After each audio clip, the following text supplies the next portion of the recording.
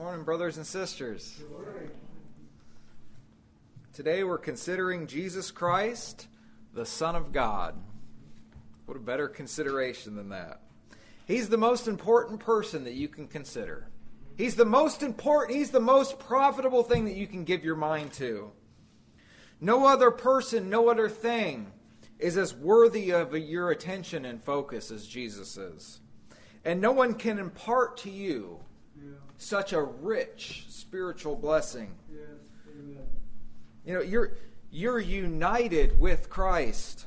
And because of that, all spiritual blessings, I'm talking about all spiritual blessings in heavenly places, can pass to you. And so I say, let them pass on over. Let's let them pass on over today. As we hear these things, pay attention and then let them sink down into your ears. Let the truth enter into your heart. We'll explore the salient truth today that Jesus is the strong man. Or rather, the stronger man. Our text comes from the book of Mark.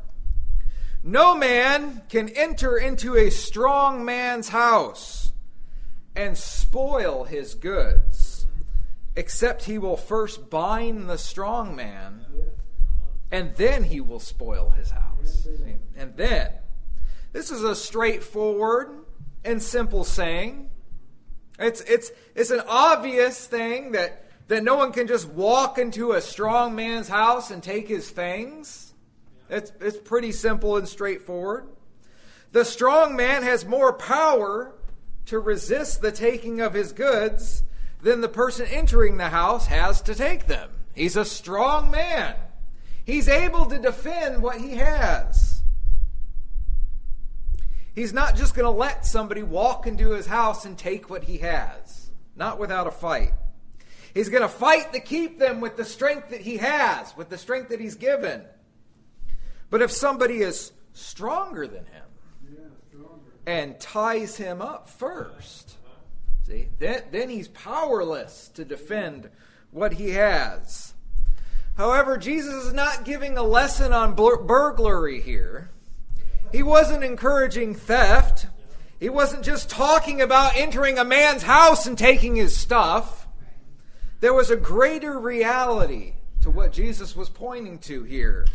There was a greater work that Jesus was involved in as he was casting out demons. And they said, he, by the power of Beelzebub, casts out demons. And he says, well, if Satan is divided against Satan, his kingdom can't stand. And he speaks that in this context. See, Satan had a kingdom. In the beginning, in the garden, when the serpent beguiled Eve and Adam transgressed, sin entered into the world. And mankind became alienated from God as a result. And Satan's position changed that day in regards to mankind. He was now known as the accuser. He was the accuser of the brethren. He would begin to accuse men day and night before God. Man had sinned and fallen short of the glory of God. And they continued to do so because of their corrupted image. And during the next 1,600 years after man fell, the entire world would be plunged headlong into sin until the imagination of the heart of man was only evil continually. Talking about Satan's kingdom. At this time, Satan appeared to have the upper hand over God. After all, he tricked God's creation into disobeying him. And practically the whole world of mankind, created in the image of God, forgot God entirely. There was a strong man, and he had possession of a house. Yet even at this time there remained a hope of a stronger one to come. That God would not allow this to happen without a word. He declared since the beginning concerning the seed of the woman. He said, it shall bruise thy head, and thou shalt bruise his heel. See, it shall bruise your head, you shall bruise its heel. See, there was a declaration of who really was the the strongest one from the very beginning. Before Satan duped the entire world, before almost the entire world save 8 people, imagination of their heart was only evil continually, God had spoken this word. Yes. So God destroyed all but 8 people off of the face of the earth. You think that this experience would cause those 8 remaining persons to be sober and mindful of offending God? After all, there was now a knowledge of what God really thought about sin. But it wasn't long after the flood and the destruction of the old world that Satan found another man to work through. And it wasn't long before sinful man began inhabiting the earth again. And you see, mankind was bound by their sin. We were all by nature the children of wrath. A reset of the whole human race, speaking as a man, and the knowledge of how God reacts to our sin wasn't enough to change us. We all, having inherited this fallen nature from Adam, defaulted to sin. Mankind born in sin, defaulted to sin. The law of sin and death written in our members and causing mankind a propensity towards sin as soon as there is an opportunity to do so. And see, that it begins with every man at their birth. And anyone who disagrees with that obviously hasn't spent a lot of time around little children. Because if they did, they were probably ignorant to the fact that no one has to instruct a child to misbehave. It comes naturally to them. And those who consider the virtues that certain men display would also do well to consider the chastening and the instruction that those people received from early on in order to display such virtues. There is certainly a lot of talk about our choice these days. Men say things like, we can choose to serve God or not. But in reality, before a person knows God and are alienated from God, they are really incapable of choosing anything but evil. Right. How can a person choose something that they know nothing about? How can a person hear unless a preacher is sent to them? How can you truly resist what you love and desire? And how can you resist if you don't want to resist? We're talking about Satan, the strong man at this time. At this time, see, Satan was a strong man and he had a kingdom. Yes. And I say these things to show that if man was born in sin, with the inclination to sin, and the preference for sin, and only knowing sin, and alienated from God, and accused before God, and ruled by the prince of the power of the air, and having the spirit that works in the children of disobedience, then the devil had strength, and we were in bondage. We were in bondage to sin. There was a strong man in the house. See, wherever sin dominates, the devil has an advantage, and he knows it. Sin separates us from God. Without God on our side, we're totally powerless. Yes. We're in bondage because of the nature of sin that we inherited from Adam. So for 4,000 years, Satan had a total death grip on humanity. That's right. He even managed to corrupt the very nation that God sanctified and set apart to himself. God gave Israel a holy and a righteous law, and it only gave the devil more strength to accuse them before God, day and night before the presence of the Lord. The things that God had given to Israel for a blessing turned out to be a curse to them. Their religious leaders corrupted the word of God by their tradition. The devil had a strong hold on the human race, and he, like the Pharaoh of Egypt, would not let the people go. But just as God sent Moses, a servant, down to Egypt, he would send his son down to us.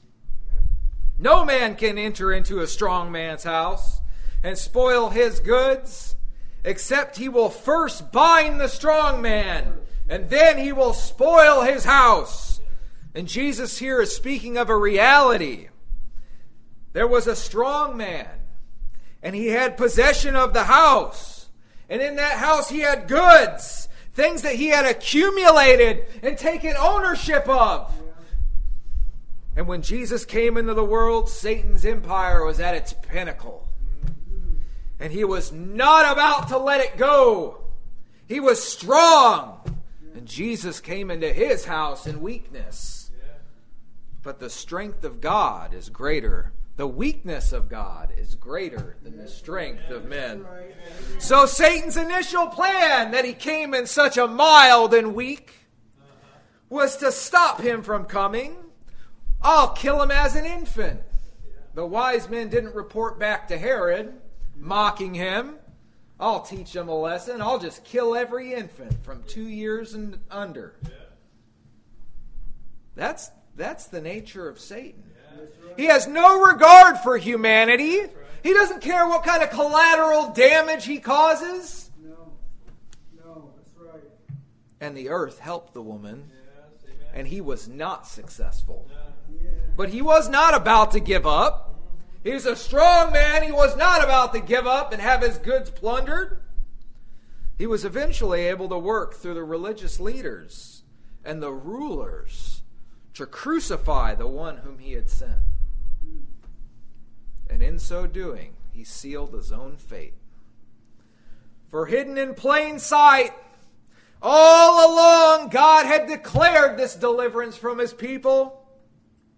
When God judged Pharaoh and his army in Egypt and drowned them in the midst of the sea, working through one man, Moses, God declared the deliverance of his people.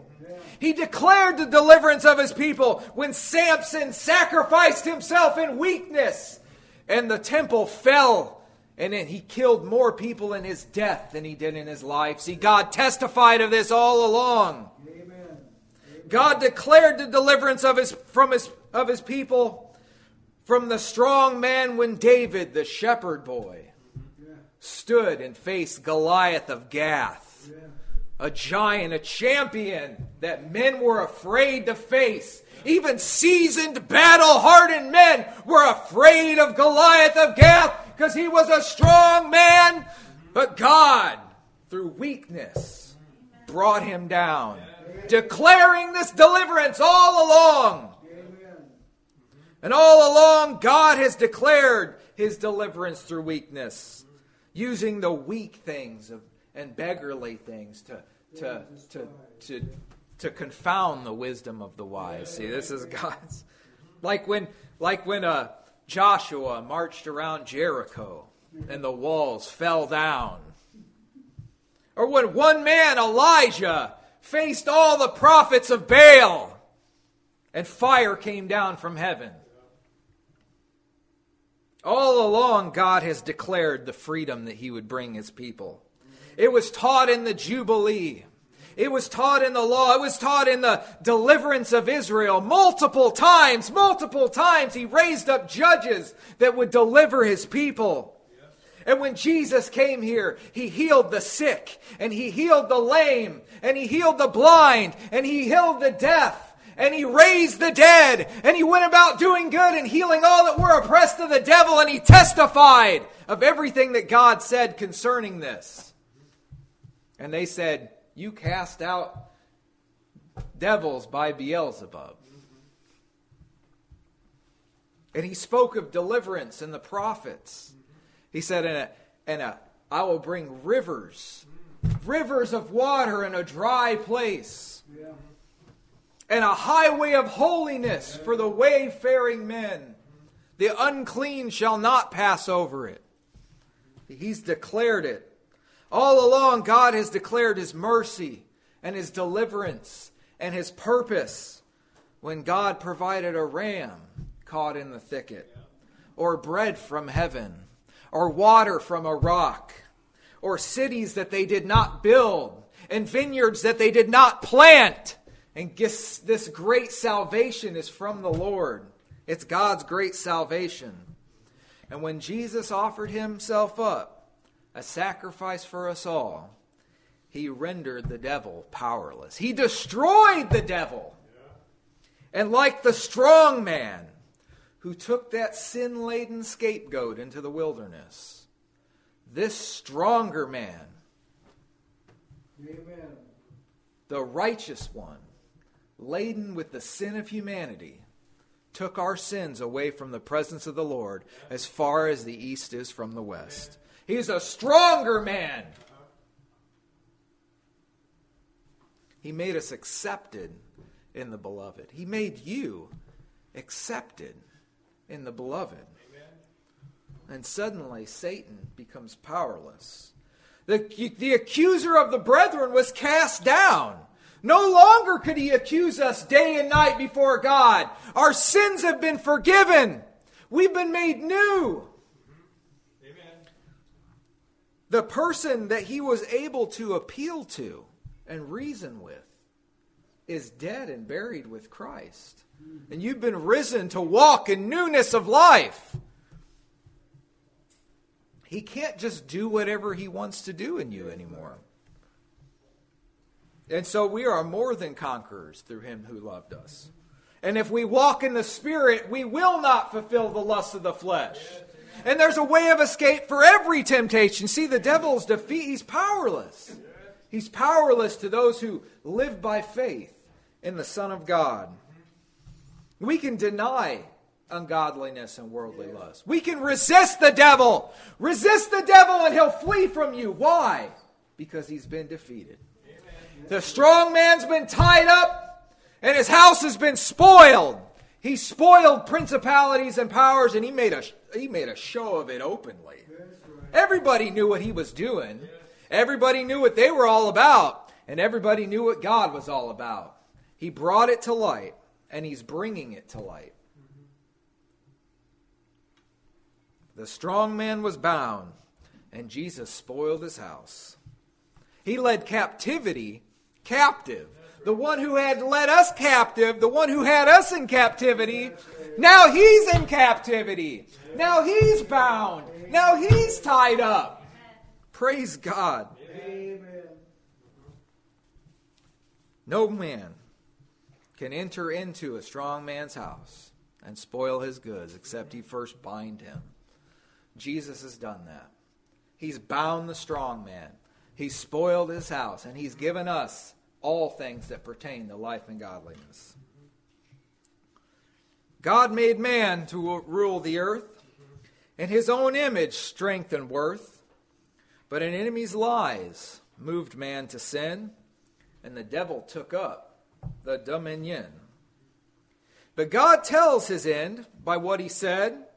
You'll bruise his heel, but he'll crush your head. But the devil, he went straight to work and set to build his rule on earth. And it wasn't long, and sin had spread, and all the world towards God was dead.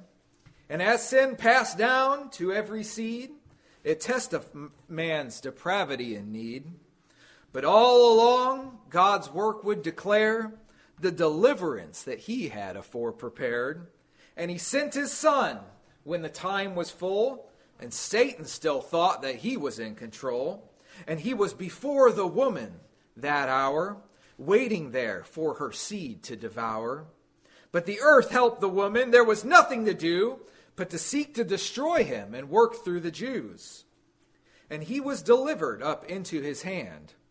And he beat him and bruised him so he could barely stand. And though it had looked as though Satan had won, God's great salvation had just only begun.